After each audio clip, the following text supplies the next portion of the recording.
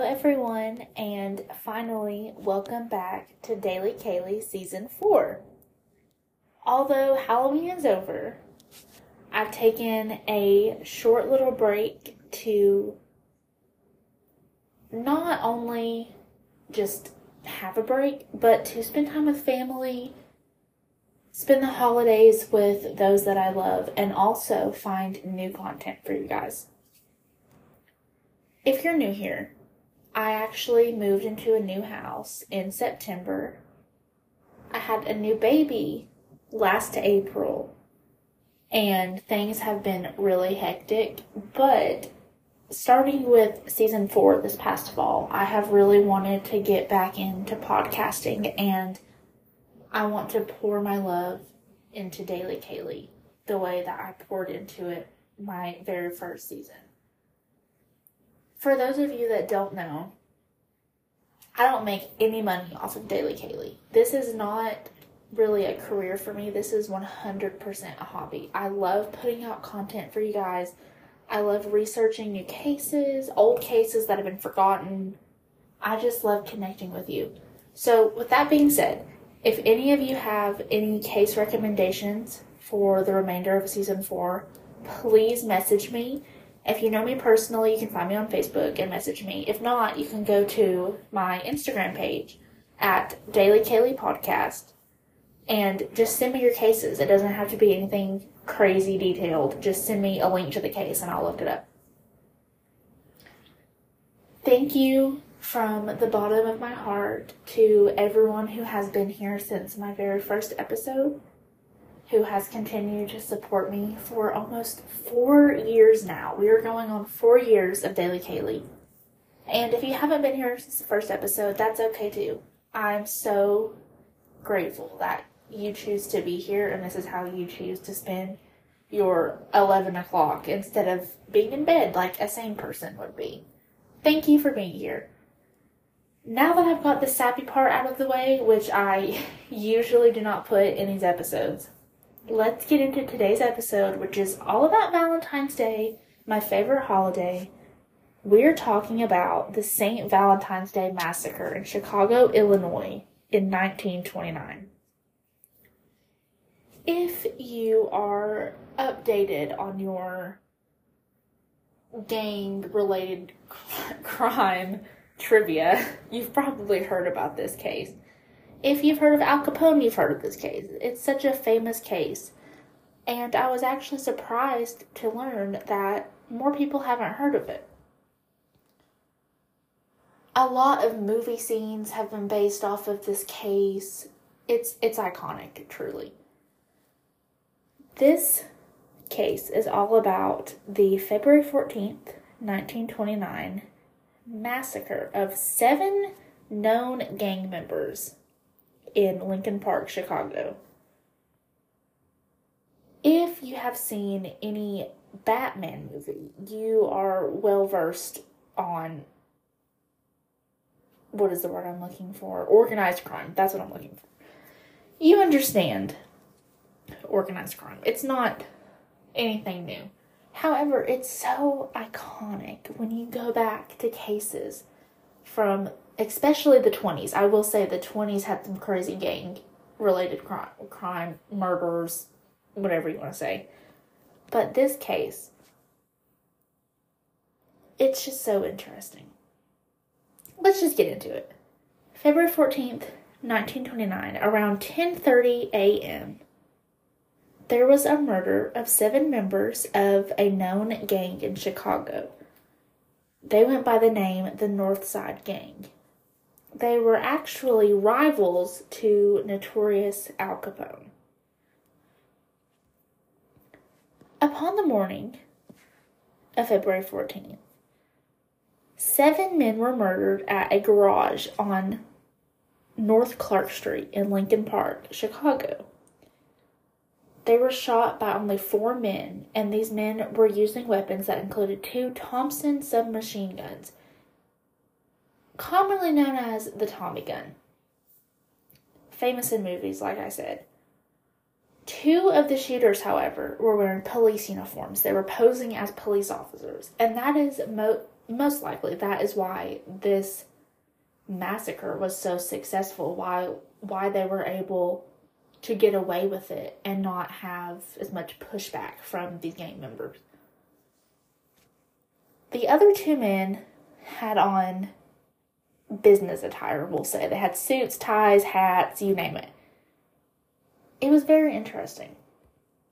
According to witnesses that were around the garage at the time of the murders, they saw the two men wearing the hats and the coats and ties being escorted out of the garage by two police officers, aka the gang members in disguise. They had it fully planned out, start to finish. It was flawless. The victims included 5 members of the North Side Gang, which at this time was controlled by George Moran, who went by the name Bugs.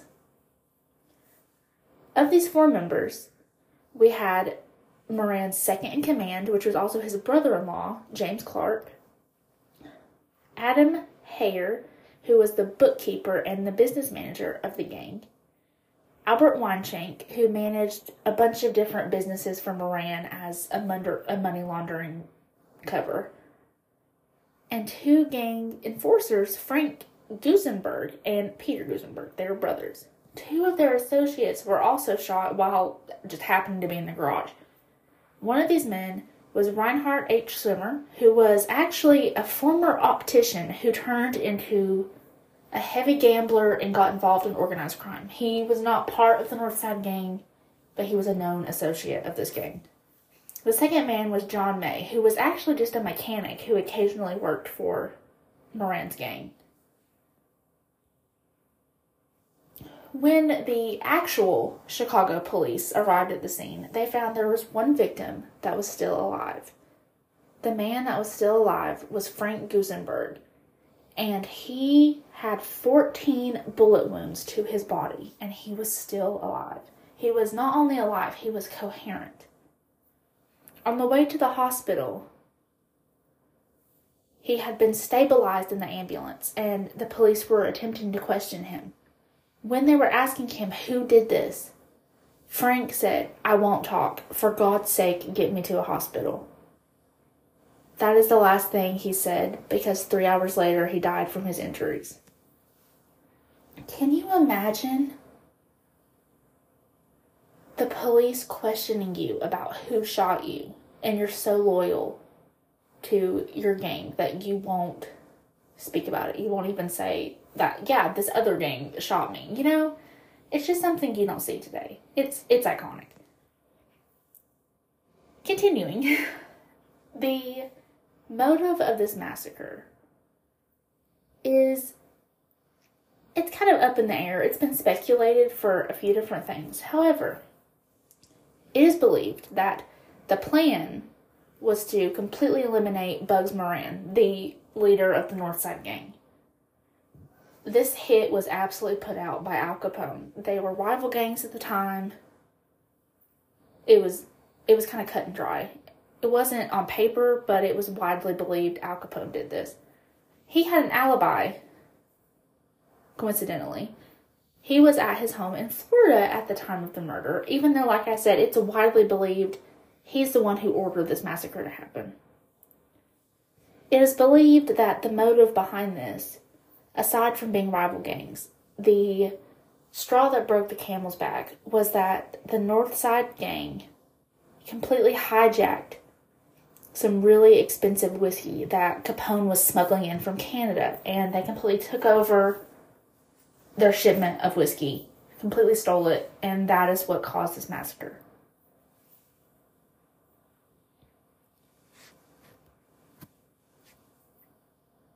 At this time, Capone and Moran were both, what is a good expression that I'm looking for? They were both just dying to get control of bootlegging, the bootlegging trade. They wanted to bring in illegal alcohol. They wanted to distribute it. Both of them wanted to be the head of this trade. Al Capone was doing great. He was reaching the finish line faster than Moran, and then, bam, he steals his whiskey. it's not a coincidence. I think, in my honest opinion, and the opinion of about 40 million other people, Capone definitely put this hit out on Moran. And did it backfire? Maybe. However, he eliminated his bookkeeper, his second in command, and 2 of his enforcers. So I think this was probably a really successful strike for Capone.